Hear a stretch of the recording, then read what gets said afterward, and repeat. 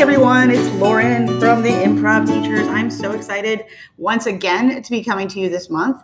It's been a great month. I'm loving the interviews I've been having lately, and once again, excited to share with you guys. So this month, I'm talking with Lauren Esposito. She, one, has a great name. Hi. Two, she's a teacher and performer with the Syracuse Improv Collective in Syracuse, New York. She performs regularly with the resident team Susan B. Anthony and Heavy Metal Heatwave. Lauren has been improvising since 2009 and started teaching improv in 2012. Her training as an improv teacher first began at the Alan Alda Center for Communicating Science at Stony Brook University. First of all, it's really cool. Second of all, it's like a mouthful. She's also studied with improv teachers at UCB, Magnet, and has performed in festivals up and down the East Coast, the Northeast, Central New York, and New York City. She has taught improv workshops at Syracuse, Stony Brook, and will be teaching at Marywood University come this fall. She enjoys helping others use improv to improve communication and leadership through college classes, corporate workshops, and professional development with high school teachers. Lauren is a lot of fun. I met Lauren about a year ago, and we automatically hit it off because, again, really cool names. And she's just doing great work, and you're going to get a lot out of this interview, and I'm really excited. So here we go, everyone. This is Lauren Esposito, and this is the Improv Teachers. So I just like to jump into it and start with, do you remember the first improv class you taught? First improv class I taught, yes. I actually, when I began teaching improv, I started doing it in an environment that some people might describe as applied improv. I was doing it as an instructor and even as a teaching assistant in graduate school. So I was in a program where I was doing my PhD at Stony Brook University, and I was doing improv as a hobby for fun on the side, getting involved in a troupe and performing in different places. And I started seeing the connection to what I do as a writing teacher. And the first improv class I taught was one in, I think it was an upper level English class that one of my friends was teaching. And so I came to her class and I taught improv in connection to, I think they were Dracula. They were reading Dracula. So students were reading Bram Stoker's Dracula. And I'm a grad student studying improv. I'm like, oh, this is so cool. She's like, so why don't you come and try it out on my students? And I asked her, are you sure? She's like, yeah, no one's observing us. It's not, you're not going to do anything, that's going to put anybody in a bad situation. It was just kind of, let's try this out. So students had read a chapter or so of Dracula. And I came up with these exercises in improv, both warm-ups, shorter exercises, and then I had them do longer scenes inspired by a passage or a quote from the novel, and they took on the characters from the book, and then they were improvising it and doing scenes off of it. And we even did some yes-anding in a circle. We did it as a brainstorming strategy, I remember. So that was really my first introduction to teaching improv, was using it in that situation. And from there, I started doing it more in my own classes, where I would teach and students would use improv to explore a role play. They might have been writing a research paper, an argumentative paper, and I started seeing connections between, here's how we're going to explore these different perspectives. I put them in a scene. I think we were looking at, I can't remember now if it had to do with a policy on campus, or if it was something related to, I can't remember if it was a cell phone policy or not being allowed to have cell phones in the classroom. It was something that they were arguing. And I said, okay, so imagine you're the administrator, imagine you're a faculty member, imagine you're a student. How could we improvise in a structured role play? So a lot of this comes from like process drama and English language arts. So that was kind of my first step into teaching it. And then I fell in love with it and wanted to just teach straight up improv. Yeah. I was going to ask, so that's probably what led you to be like, oh no, this has got so many things. This is a lot of fun to do. Yeah. So from there then, so what are you, because then you launched into teaching improv for improv's sake, right? And so where did you start teaching? Is it the same place you're teaching now, or how'd that journey unfold for you? Yeah, so the journey unfolded for me when I moved to Syracuse, New York for a teaching position. I started teaching straight up improv that was outside of being in a college classroom. I started taking classes with the Syracuse Improv Collective. Before then, I had taken classes at UCB in Magnet Theater as a performer. So I just kept wanting to perform, and then had the opportunity to start teaching with this group in Central New York. And that's where it became classes, workshops, drop-ins, advanced workshops that were just purely improv. But my background and training would always find ways to connect it. Maybe if students were looking to do other things with improv, public speaking, things that weren't straight up performing, there was opportunity. But that's where I really dug into just really teaching improv. Awesome. So what are you teaching right now, if anything? I know right now you're in a little bit of a transition. It's summer for you, so you don't have to teach in a regular school right now. Yeah, right. It's like, oh gosh, my day job has, sort of stepped back, and now the improv right? It's like, yes, 3 months off. Right now, so I'm also transitioning. I'll be teaching somewhere different in the fall. I told you I'll be working with Diana Scott Shields in Scranton, Pennsylvania. We're going to work on teaching improv there. So right now I've just been teaching drop-in classes. Several months ago, I've been teaching these themed workshops. One was an improv for writers class, one was mindfulness and improv, and then also the intro level courses and some teamwork classes I've taught in the past with the Syracuse Improv Collective. Most recently, I've been excited about teaching workshops that bring other people together that have an expertise that I see that could also benefit us as performers too. So that's been kind of fun to just sort of bring the improv part and then see what other people want to bring to teaching improv and how people might take something from that. I'm going to want to jump to that in a second and sort of like how you're marrying the two, because I feel like a lot of people probably do that as well, and they probably could use some like tips and tricks of like when you're about to like invite, oh, that's good. I'm making noises all over the place. When you're bringing someone else in, like setting up those expectations and making sure they get that across. Also, we'll put a pin in that. We'll come back to that. But I want to talk about all. But let's start with themed workshops. So sometimes I'll do a theme workshop also, and it's basically because I'm like, ooh, this sounds interesting to me. So I'll create it. That's kind of where you're diving off from. Yeah. Oh, yeah. Well, and it challenges me too to think about my teaching in a new way. I mean, I love teaching like a drop-in improv class. I love being able to be the first point of contact maybe for some people. I really enjoy that, and hopefully they stick around and want to do more, or they just come back to another drop-in. So I find that as a teacher, it always challenges me to go back and forth between the different types of class, working with different types of students. The theme types of workshops, it's a challenge. I want to try this out. I want to do more of this, but also it gets me to think in new ways as a teacher. Like, how do I want to teach this? I've got people who maybe have done this for a while, or they've done the beginning level courses. What is it like now? How can I restructure my brain to figure out how I would break this down and teach it?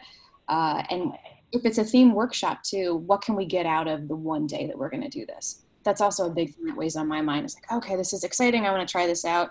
Maybe it's not a 6-week class. So what might be a small piece without taking on so much? So it feels like we walk away with, okay, we took a part, or we took this piece of it. And that felt great. And if it goes into something bigger, like a longer class, that's great too. Yeah, so it sounds like you really are looking at like, what is the takeaway they can leave from this? And then from there going backwards and being like, all right, what's going to fit to make sure I reach that goal for them? Mm-hmm. Yeah. Yeah, like recently, so I worked with someone here in Syracuse who does a lot with mindfulness and meditation, and she's also an improviser. And we had talked recently about doing a workshop that brought in just some of those techniques from mindfulness about observation, about listening, about breathing. And I found it a really worthwhile experience just to sit down with her and to talk about how each of those things might come together. And then it was, well, how might that help people who want to perform then? How does that translate into either strategies or approaches for the stage as well as off stage too? And it was a great opportunity for me to step back and say, okay, I don't have that expertise in mindfulness, but I have this other thing in improv, and I'm open to feedback, and I'm open to hearing how the things that she is able to bring to the table, we can build on together and create a 3-hour, 4-hour workshop that does that for students. And I'm cool with stepping back and saying, okay, what do you want to take the lead on? What will I take the lead on? And then what are some 3 major things we want students to walk away with? Nice. Awesome. So with drop-in, because you sort of touched on that, and I agree, Drop-ins, I find that drop-ins, I also will enjoy being the first point of contact someone has, but I lately, as of late, have really stepped back and let other teachers do the drop-ins. One, great, they can have the experience, but also like, I need a little bit of a break from being your first point of contact, you know, like I just, and I mean, like I love the introduction stuff, but every now and then I just need a break and I get to dig into a little bit of the deeper stuff, and then I get tired of the deeper stuff and I want to go back to the intro stuff. So what do you think are some, because people usually start later, right? They're like, oh, my small community could use some improv, but they know people are afraid to commit to something long term, so they usually start with a drop-in class. What do you think are some challenges with a drop-in class that you've encountered? Yeah, so with drop-ins, and so in Syracuse, we do 2 a month. So we also try to figure out what our audience, needs, but also what would be, enough so that way people get exposure and they have an opportunity to come back. It's funny, recently I went to a drop-in as an attendee. So I'm also part of a community where people in Syracuse are really supportive and want to see each other succeed, which is so important for me and for just staying energized by improv. And I recently went to a drop-in that I wasn't teaching, and I started feeling nervous in the car ride over. I was like, why am I so nervous? And I'm like, I do this all the time. Like, what's wrong with me? And then I thought, well, who's going to be there? And like, what if I don't look good? I'm like, wait a minute. These are all of the things that a person who doesn't normally do this also feels when they go. I've done this for 10 years now, and I still feel this way when I go. So it was just such a really cool reminder of, oh, right, I'm ready to hit the ground running when I teach a drop-in, but I have to take a breath and remember these people are really taking a leap. I remember teaching some drop-ins probably a year ago, and I remember talking with this one woman afterwards, and she said, I almost didn't get out of my car. Like, I almost got back into my car and left because I was so terrified. And thankfully afterwards she said she wasn't terrified anymore, so I felt like, okay, good. We sort of broke that, and we sort of did this together. But I just have to remember that while my enthusiasm is a big part of my energy, that I also want to be mindful of the people who just stepping in the door is a challenge for them. Not just doing the exercises, not just, putting themselves out there and doing a scene that might bomb, not just, being silly and vulnerable in front of strangers, but just the mere decision to come. And I want to acknowledge that and honor that and just keep that in mind when I teach a drop-in. And people who take advanced level courses might be feeling that way too. But I have noticed that there really is a big step that a lot of people are taking. And I think of a drop-in as like, yeah, it's just another Tuesday. But for some people, this is the day they're going to show up for a drop-in. And to them, yeah, it's a huge thing. Yeah, for sure. I don't know about you, but I tend to like also for drop-ins, especially if I think it's going to be a lot of first-time people or very green to improv people, I make sure that a lot of the exercises are those large circle warm-up exercises, because there's something about like being in this together that helps for those people who like just coming in the door was a big deal. Yeah. And you're right. Part of like reading the room is such a huge thing, where we'll start with more low stakes, big group exercises, and we'll build towards the more high stakes 2-person, 3-person scene. And I even remember like talking with other drop-in teachers. Sometimes it's even having a plan B. I mean, we're improvisers, so right, this is our thing, but I taught a workshop a couple months ago. It was a drop-in, actually, not a workshop, a drop-in. And sometimes you get experienced improvisers that are looking for that extra day of the week to get in the extra reps to practice. And that had been maybe the pattern for a while. So I planned a lesson that was a little more advanced, a little more kind of, and there was only one other improviser that I knew of that regularly performed, and then a room full of new people. And it became like on the spot in my brain, okay, I'm going to go to the plan that I usually do when I have newer people. So just kind of being flexible and realizing it's not about the purity of the lesson plan. It's more about who's there in front of me, what might they get the most out of. And it wasn't what I planned to do that night, but it became better because those are the people that were there. So I had to let go of what my vision was and just know who's in front of me. Yeah, that's a huge takeaway for a lot of teachers, I think, is one, the workshop you planned isn't necessarily the workshop they need. Mm-hmm. And two, again, teaching isn't about you and your vision. It's about guiding others to elevate their voices. So you've got to be able to let go of like your ego and your agenda and just pivot and help them out in that moment. Those are such big those are such big lessons, and some people get to them faster than others. So yeah, those are just huge. With the drop-in class specifically, because again, I think that's one of those things where like sometimes we forget. Do you do any like hey, well, besides welcome, but like here's the ground rules so that people can feel safe, so that they know that like this is going to be a safe environment, that they can do all those things. Do you have anything that like the standard that you do for that? Yeah, we do. So as part of the Improv Collective here in Syracuse, we as a group and as a subgroup, our education committee has put together a statement, and it doesn't mean our instructors have to read it verbatim and be robots, but we wanted to put on the same page, like, here's what we value, and we want to create an inclusive, accessible, equitable environment, and we want people to be comfortable to take creative risks, but if they're uncomfortable in other ways, that they can stop the scene, that there will be no questions if they want to step out, that we also as instructors will stop the scene if we notice something is either uncomfortable, or if there's, whether it's content or a physical choice that isn't supporting other people. And that's helped us sort of set the tone for expectations at the beginning. And I know for me that the fair play guidelines coming out of Minnesota has been a big part of how I also want to try to convey to people what level we're at in terms of content, in terms of also physical contact. And at the beginning of a drop-in, it might just be, hey, tonight it might just be something like a high five, or maybe a tap on the shoulder. And that's the extent. We're not going to lift anybody up or grab anybody, or, because this is where we're at. We're mostly strangers, and that's kind of what's comfortable. And I found that it kind of just sets up an environment where we're supportive, but this is also what's appropriate in this space. And this is also a place where you, as the person participating, you have the right and you have the agency, and I want to empower you to also make that choice. But sometimes it's just, I don't want to say it's like the bad stuff. It's just like the important stuff. And I think the more we do it as teachers, it becomes more of a regular thing that we do. And then it becomes more normalized and familiar for us to, at the start of every workshop, this is the stuff we do. And these conversations will become less stigmatized as like the heavy stuff. Well, it's part of what we do. So it becomes important. And it is important, and it stays that way. Yeah. Right. Yeah. It's the same thing. We were just having a conversation internally at our theater about starting to, because we're in Florida, so we're behind.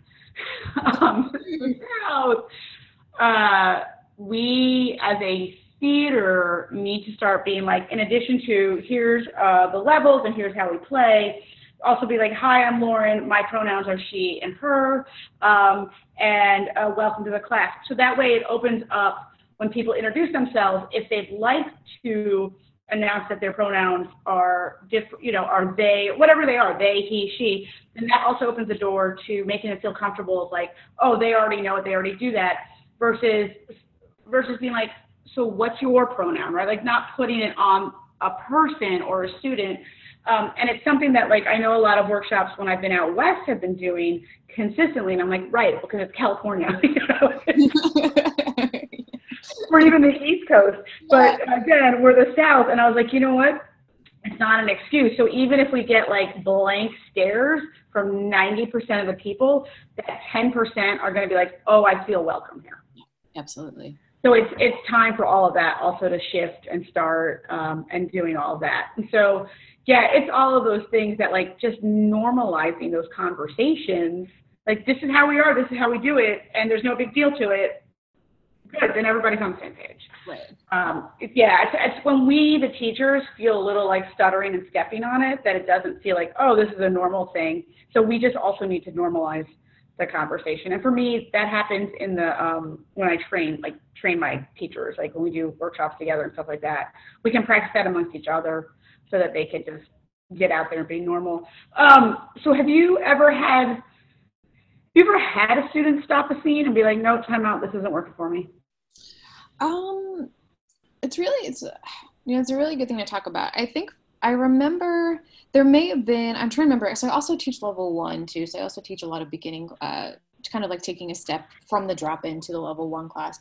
And I'm trying to remember now, it's not so long ago, there may have been a scene where someone was going to maybe lift somebody up in a scene, and the person jumped back and said no. And this reminds me too, going on what you said about pronouns, I also find it helpful, and I've learned this too by going to other workshops. If anybody has any anything any preference in terms of their own physical boundaries, that can also be a part of the pronoun conversation. Then it can become, again, a typical part of what we do at the start of a drop-in. So I remember someone maybe went to go reach for someone to pick them up, and the person stepped back right away. And that might have been the only time that someone self-edited or just sort of stepped away from the scene. I noticed that there are times when I teach and I can see people's faces and I can see people become uncomfortable, but I notice that and I don't know what's going on in their mind. Sometimes I'll ask them, but sometimes it might just be uncomfortable and we just talk about the scene itself and maybe not what they're thinking, although I want to create an environment where they can. Sometimes I can see it and they don't stop themselves, and I want to stop it, or I want to try to gauge what that moment is and make a decision. So I wonder, maybe over time, people will become more comfortable self-editing. But I also can't help but think, am I setting up an environment? Because as the teacher, they want to stick it out and do it, but I want them to know that even if they self-edited, they're still being a part of it. Like, it's not like they're not engaging or participating. So yeah. Yeah. I think that's also a good takeaway of like how you, the teacher, that's why you're so tired after class, because you're on all the time, because you're not just watching the scene, you're watching the facial expressions, you're watching the students around you, you're watching, if you're doing montage stuff, you're watching the students on the wings, and you're making moment by moment calls of like, oh, they're about to step into some real shit. But, then you have to be like, okay, what level is this? Where are they at? How long have they been working together, right? So it's all those quick decisions your brain is doing in that moment. And that's why teaching isn't for everyone, really, because it's performative and you're just on all the time. And it's also why, like, even when I coach, I'm on all the time. And people will want to come up to me afterwards, and I'm just like, I want to give you my attention, but I can't give you my attention. Like, I will try to give you some of my attention, and if it's going to be one of these really heavy conversations, I will set up another time to talk to you so that you can have my full attention, because my brain power, done. Oh, totally. Like drained. Like, I need to go into a hole when I'm done. Like, it's so funny. And, hearing people that I talk to in improv say, I'm such an introvert. And it's like, but you're so gregarious and you're outgoing energy. It's like, well, I bring the energy to set a tone for the room where people are energized and excited, as well as feeling like this is an environment that's going to be supportive. So I'm, as well as I'm observing, I want to be supportive. I'm wearing all these hats that you're right at the end. I just want to crawl into my blanket and watch Netflix for 5 hours because I'm mentally checked out at that point. So you're right. I would much rather be aware of that as a teacher and then tell a student, sure, can we follow this up next time? Or can we schedule a time to meet? Because this is important to me, but I'm just mentally not fully present right now because of this. And I want to make sure we talk about it. Yeah. Right. Yeah, absolutely. Those are just important things as you become the teacher. The physical contact thing, I also still, so with the teams that we manage, in addition to the classroom, every quarter we do a physical check-in because people's boundaries change. Whether it's something as simple as, guess what, guys, I'm getting old and now I have a frozen shoulder, right? So don't grab my arm and pull me across the room. It's right. Not either one of us, yeah. Right. To like, no, I thought I was okay with this, but it turns out I'm not okay with this. So, so it's a constant checking in of just like, hey, what's going on? Let's do this. What's going on? What has your experience been as a female teacher? I feel so. I think it's really interesting, like when you say check-ins and stuff too, because I think it's important for teachers to have check-ins. Like, I really enjoy that I can check in with other teachers here in Syracuse, and even when I was teaching at Stony Brook, and I trained with the Alan Alda Center for Communicating Science. I also got to work with people who were using improv with grad students, and it was a really great thing to have teachers supporting other teachers. So it's interesting, not only, going to a group of people and saying, hey, I'm having this issue as a teacher, but it's also interesting to listen to other teachers, male teachers, other teachers, talk about their experience in the classroom and be able to say, so that's not mine, or here are things. So it's just kind of this interesting way where, where gender, where other social norms and constructs become part of not just how I teach, but who am I in the room? How do students perceive me? And sometimes there's a level at which I want to come across as like, here are my boundaries. I think there's an expectation maybe that's different with male teachers, and it's kind of been helpful to just listen to what their experiences are and share mine and be able to say, yeah, no, for me, it's important that I don't come across as being seen as like your mom and you're going to unload all of these emotional responses onto me because we're still a teacher student, or I'm not your best friend, or and there's that expectation like, oh, well, you know, I'm having this other issue where, you know, in my daytime life as a teacher, I also experience some times where I have to remind students like, hey, I'm here to listen. Here are some other resources, or here's a referral, or, you know, or, hey, I'm not going to hang out with you Friday night. I mean, I know that there's a difference there too. It is an interesting thing to navigate, but I think I'm trying to become more aware of what that is. And I think for a while, I wasn't sure how to convey that to students in the classroom. So it's just, it's interesting what students' perceptions are, and what other teachers don't experience. And then you realize I couldn't do that. Or even how I dress. Like there are times where I think about what I wear to an improv, advanced level, intro level, where I want to come across as professional, but also not too stiff, but also, you know, just like that's part of my persona. It's a weird thing, but like who I am in the classroom as a teacher, totally informed by, you know, my background too, my identity, you know, trying to be aware of that too. Yeah. Yeah, it's crazy. We, one of the teams I coach, we have this ongoing joke because I am a parent. I think that sometimes I'm just naturally, like that natural parenting instinct will come out sometimes, but also I'm not their goddamn mom, you know, right? Like, yeah. Also, like, and then sometimes I'm like, I'm not anything right now but the director, so shut up and show up, right? Mm-hmm.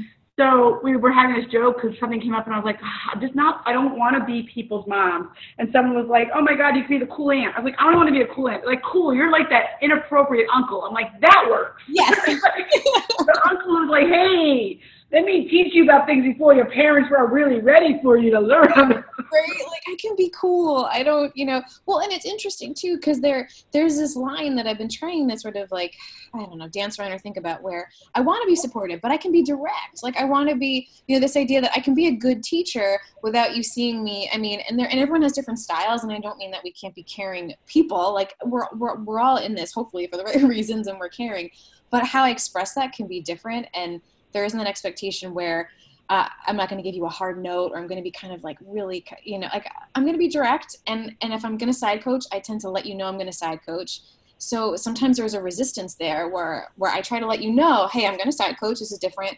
But I've had more resistance sometimes from other students that in other classes, other teachers for different reasons may feel differently. But I think I just have to, for me, let my students know that like, hey, this is my style. And when I'm being this direct, it doesn't mean I don't care, or it doesn't mean you're doing something wrong. Where I've seen people kind of shut down if it's a different approach. And I think that's with anything. It's just expectations, letting people know this is right. What you can expect. Yeah, I always, especially when people have me for the first time, like I talk fast, but it doesn't mean you can't stop me and ask me to repeat or go over something. It's just my brain starts going on a roll, and it's my mouth trying to keep up, but I'm open to you like raising your hand and being like, hey, hold on a second. I am direct. I don't have time. Like, look, trust me, you're doing great, and I will fold that in, but I'm also here. You're paying me to learn, and I have this expertise, so I'm not going to be like, cool, nothing there.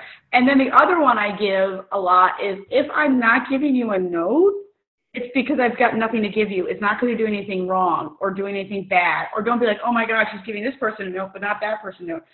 In this moment, in this scene, with this exercise, I might not have a note for you. Mm-hmm. I'll probably have something later, but in this moment right now, don't get heady about like, what did I do if I'm not getting like a note? So I lay all of those down all the time. And then I cuss a lot when I teach too. That's just something that like I tend to do. The way I think it's my filler words, right? You're like punctuate. I just place fucks throughout. So go figure. All right. So with Scranton coming up, yes, is there is it a community you're folding into, or are you guys going to be creating some of that educational foundations from scratch? Sure. to be totally honest, I'm learning as I go. I've been in touch with people who are there, and everyone's super excited. And there's also a rich, improv and comedy, community there already. And I think it's really great to be able to step into something that exists and figure out what people are interested in, what if there's a need, are there needs, what do they look like? So it's, whenever I step in, it's kind of just like, I'm going to hang back and observe as well and figure out, what are people's interests and how can I, like, what can my skills and my abilities bring? What can I give? And, rather than what can I take, and like where that might fit with what people are looking for.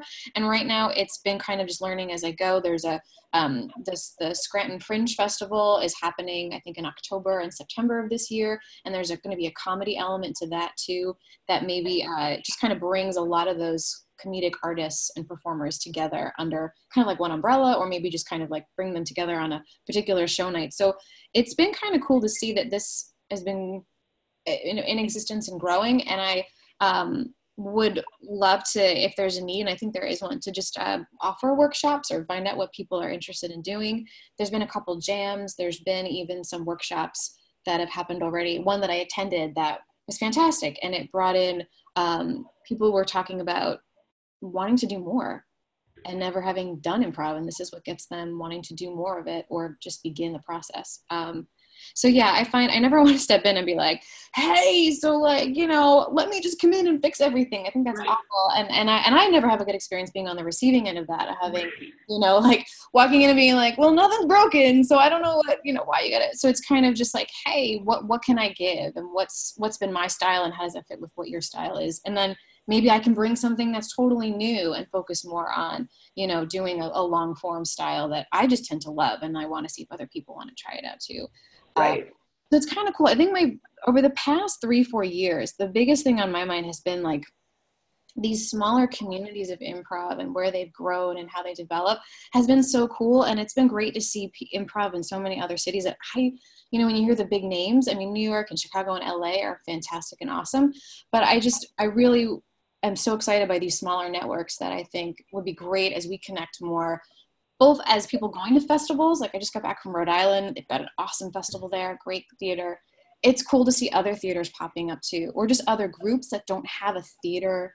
Like right now in Syracuse, we don't have a physical location, but we have places that we perform in the city. So it's trying to also help and talk to other people who are dealing with some of those same kinds of, I don't want to say they're always issues. Sometimes they're advantages, Right. Sometimes it's nice to like say, hey, we can build this from the ground up. What do we want to do? Right. Yeah. For sure. So with the way Syracuse is set up right now, you all have a leveled system, because you said you're also teaching like level 1 and stuff. Is it a leveled system throughout? What does that look like? Yeah, so we also do levels. So we have level 1, which is sort of like introduction to improv, some of the basics, core concepts and skills. We have level 2, which is more scene work and character building. And then level 3, which is the Herald. And then we also do level 4, advanced level classes and workshops. And those can change. We kind of consider them as like topics in improv in a way, like depending on what the need is, but what our instructors want to teach. It might be centered around a form, or it might be, either a particular form of long form, or it could just be focused on just game or character building. And that might be the emphasis. Yeah. So with that, do you guys, because a lot of small communities, this is not a thing, is it everybody goes forward no matter what, unless they've missed so many classes? Is that sort of that's the main, yeah. Yeah, that's kind of another thing, yeah. Have you ever, though, in a level 1 class been like, I don't know?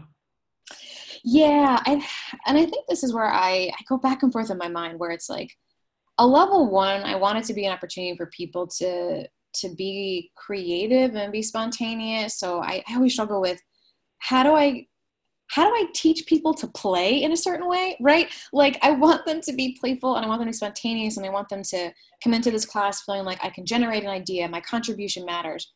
But there's still a way that we know that you can play more effectively than others to create satisfying scenes.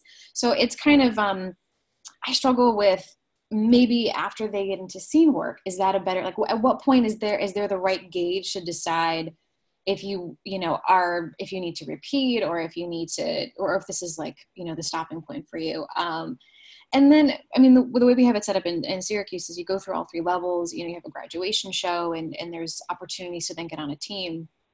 But from going to level 1 to level 2, I do like to almost informally share notes with students, and some might say, hey, I might want to repeat level 1. And I might either agree with them or encourage them that they just feel so self-conscious that I say, no, you are ready for level 2. So it can go either way, but I do kind of go back and forth with at what point and when and with whom is it good to have these conversations. Yeah, that's one of the reasons why we took away levels and went to topics, if you will, right, or focus.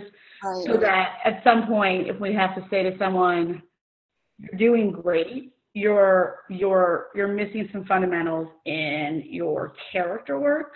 So before moving into conservatory, we'd like for you to retake character class.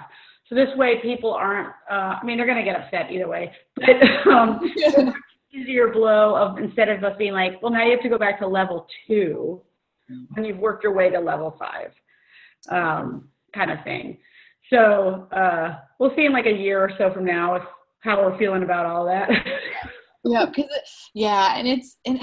it's a thing where we're always learning and ongoing. Like I've done shows I'm not proud of. I've been doing this for 10 years. I've taken workshops where I'm like, oh God, I totally suck there.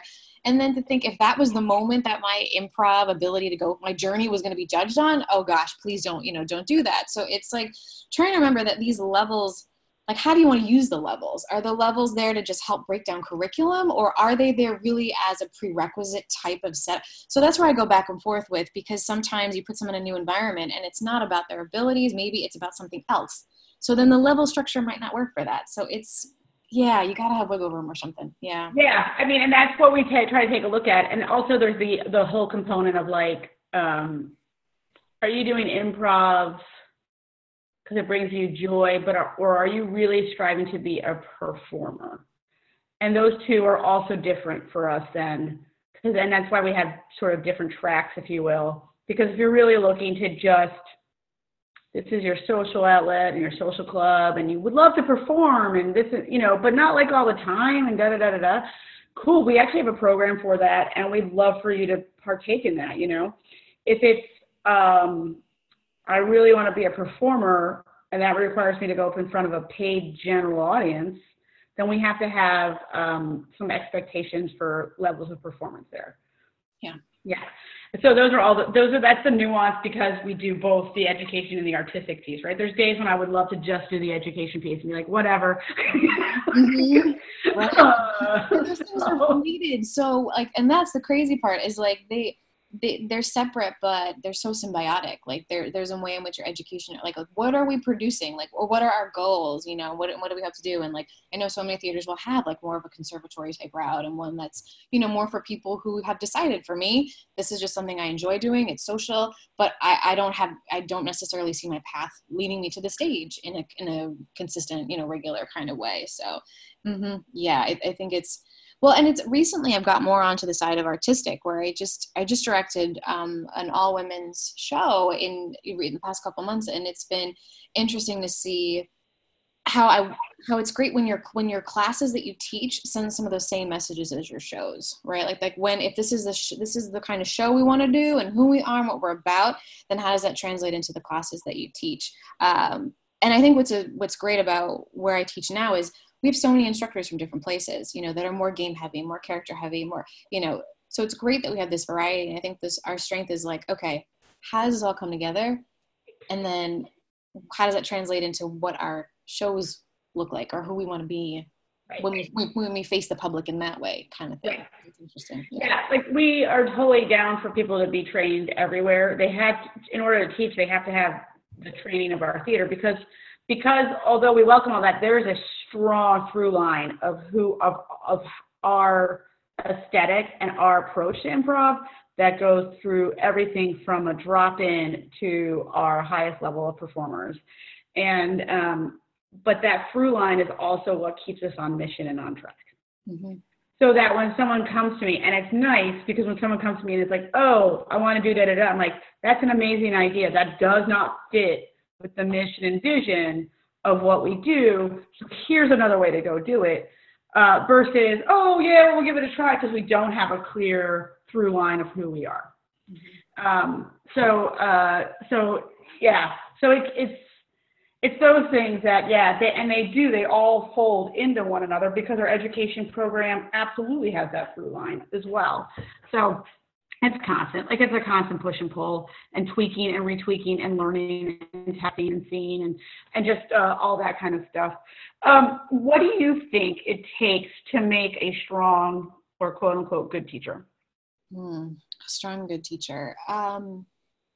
There's so many things that I've observed in other teachers. I think for me, I'm always learning by going to workshops, not just the content, but who the instructor is, what their style is like, and how that differs from mine, what I can take away from it, what I might do differently, not because it's bad or wrong, but because it's just not my style.